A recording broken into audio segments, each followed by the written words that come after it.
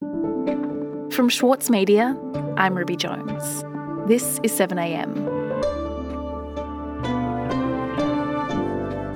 With a crucial deadline now passed, Liberal candidate Katherine Deves will almost certainly remain the Coalition's pick for the seat of Warringah. That's despite her transphobic comments and the concern expressed about them from senior Liberal figures.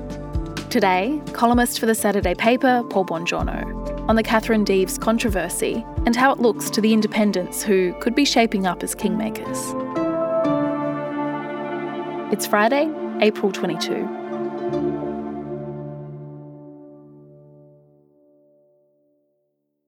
Paul, over the past few weeks, there is one candidate who we've heard about a lot. That's Katherine Deves, and the reason that we've been hearing about her is because of transphobic comments that she's made in the past. And as we speak now, she's still the Liberal candidate for Warringah. So is she going to make it all the way to election day?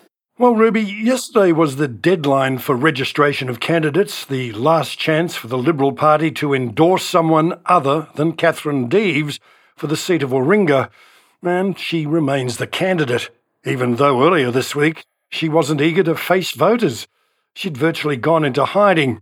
On Tuesday night, she was a late cancellation for a Meet the Candidates event at the Manly Yacht Club, but keeping a low profile hasn't stemmed the tide of stories about her views and past comments. There are, I cannot tell you how many, countless now deleted social media posts where she says the most inflammatory things about trans people. Yet more emerged on Thursday morning, this time that she had tweeted more hateful comments about the LGBT community, including criticism of the first openly gay man to run for Democratic nomination for US President, Pete Buttigieg, over his surrogate-born children. Her main issue that she's been campaigning on is these issues. She's incredibly passionate about them, but says many ill-informed, inaccurate things.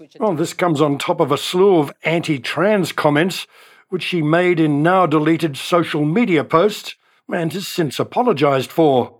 But how sincerely is increasingly an open question to my mind. Right, okay. Well, let's talk about how Scott Morrison is dealing with this, Paul, because he's continued to support Deves as all of these things that she's said have become public. Well, all of it seemed fine by the PM. Of course, she was his pick. But what's clear is he personally chose a candidate who's too afraid to campaign and spends a lot of time avoiding the media. And in recent days, she's complained to supporters she was withstanding savage attacks. She's not a strong prospect anyway, and clearly not a good campaigner. And it's obvious she wasn't chosen by Morrison because she could win the electorate for the Liberals. More likely, she was chosen because her views make her a useful pawn in his culture wars. Morrison and Deves are employing disgraceful tactics straight out of the American Republican Party's playbook. They create false images of trans women endangering girls in sporting contests and claim Deves is being cancelled for her views. The Australian reports, a senior government source, I have to say suspiciously so senior it's the Prime Minister himself, saying many voters would agree with Morrison on the issue. The source said it's a legitimate topic of conversation that would have heads nodding around the kitchen table. Well, this notion is completely rejected by Deves' opponent in Warringah, Zali Steggall.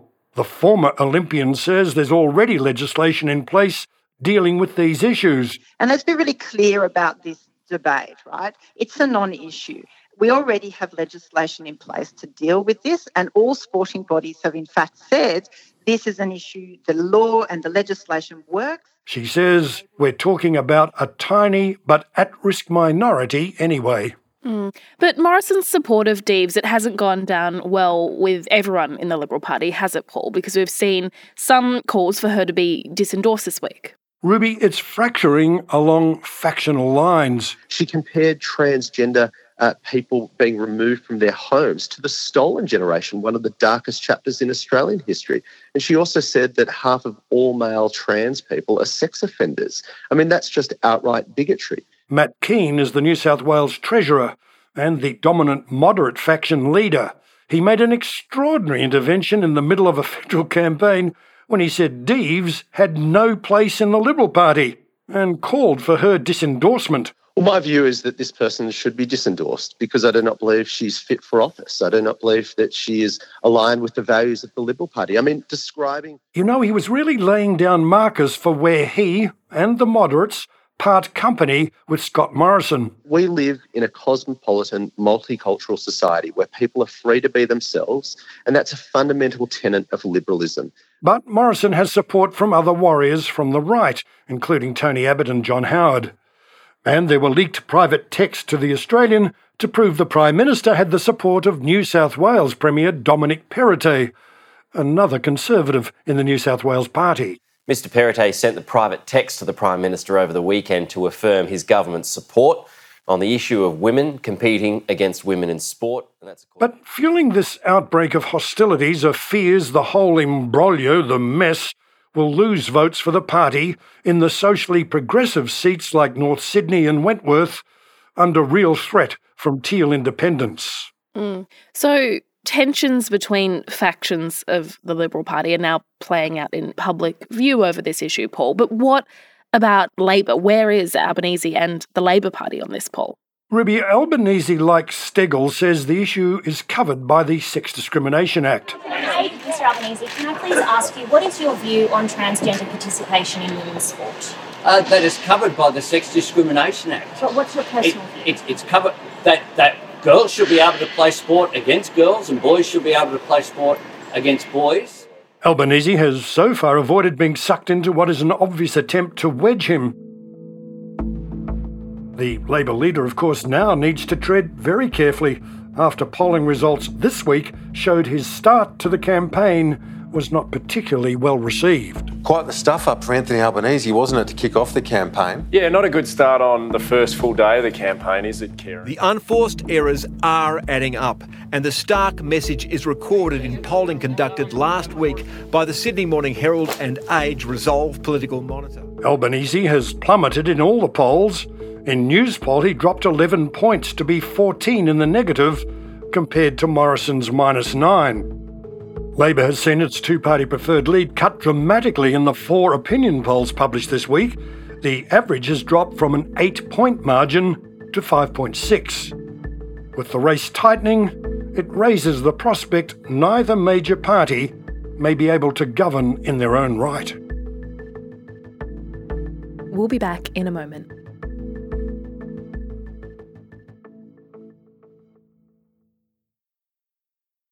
Need a reminder of what political leadership looks like?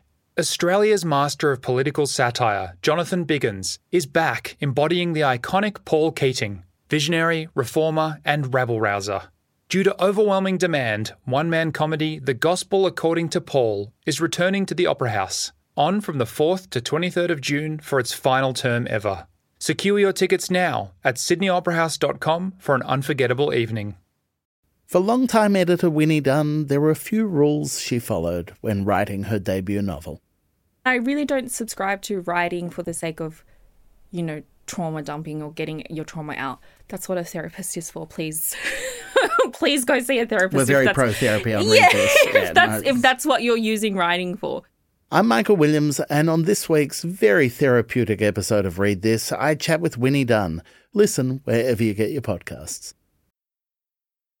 Paul, we're talking about the narrowing race as we get closer to the election and the prospect of neither party being able to form government in their own right. But why is that? Why does a tight race now mean that we could end up with a minority government or a hung parliament? Well, tellingly, the primary vote of both major parties is in the mid-30s, which is also prompting this speculation they could be struggling to achieve a majority in their own right.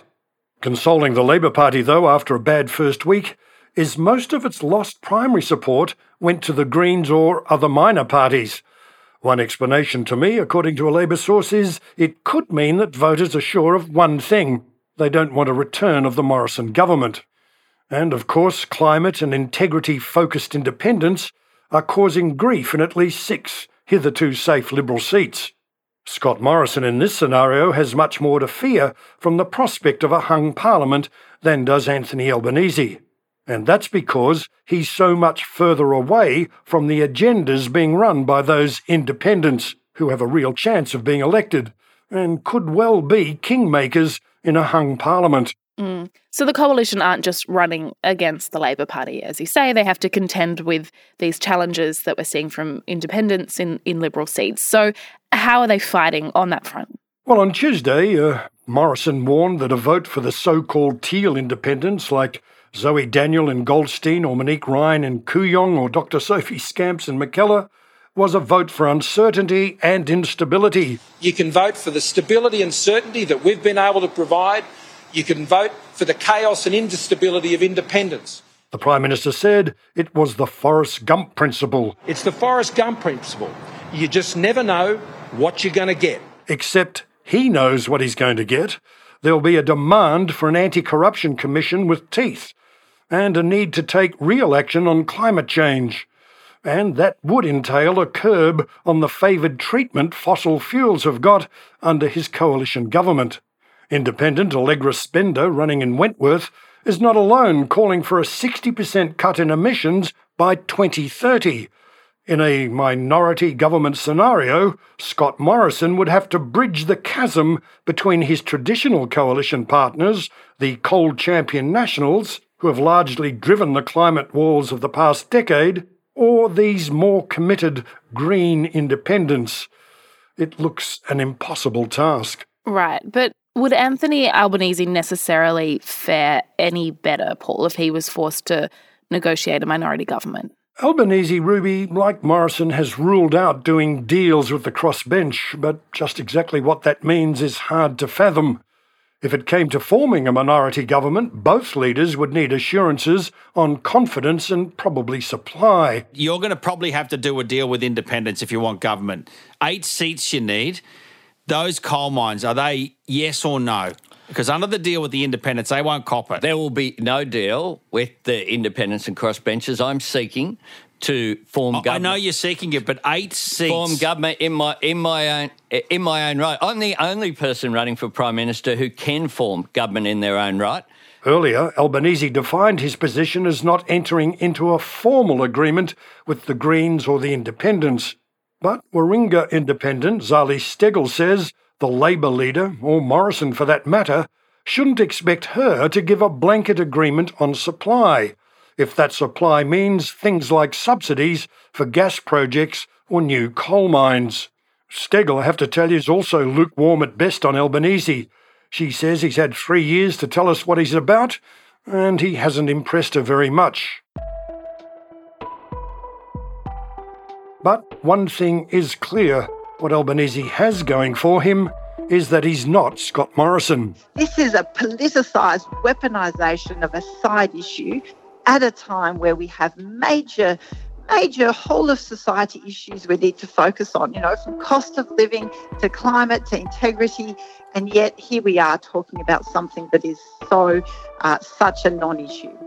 Her assessment of Morrison's character goes back to his handling of the Deves issue. He is seeking to divide and vilify our trans children, and they are some of the most... For Steggall, the idea of picking an anti-trans extremist like Deves to run for Parliament showed the worst of politics. I think this is a dead cat strategy where, you throw a bit of a controversial issue in the middle and that's what takes up the attention rather than focusing on the lack of policies. It explains why there are so many independents capturing the enthusiasm of our communities.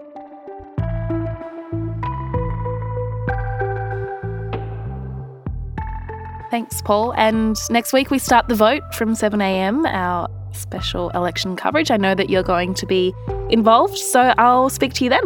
Oh, looking forward to it, Ruby. Bye.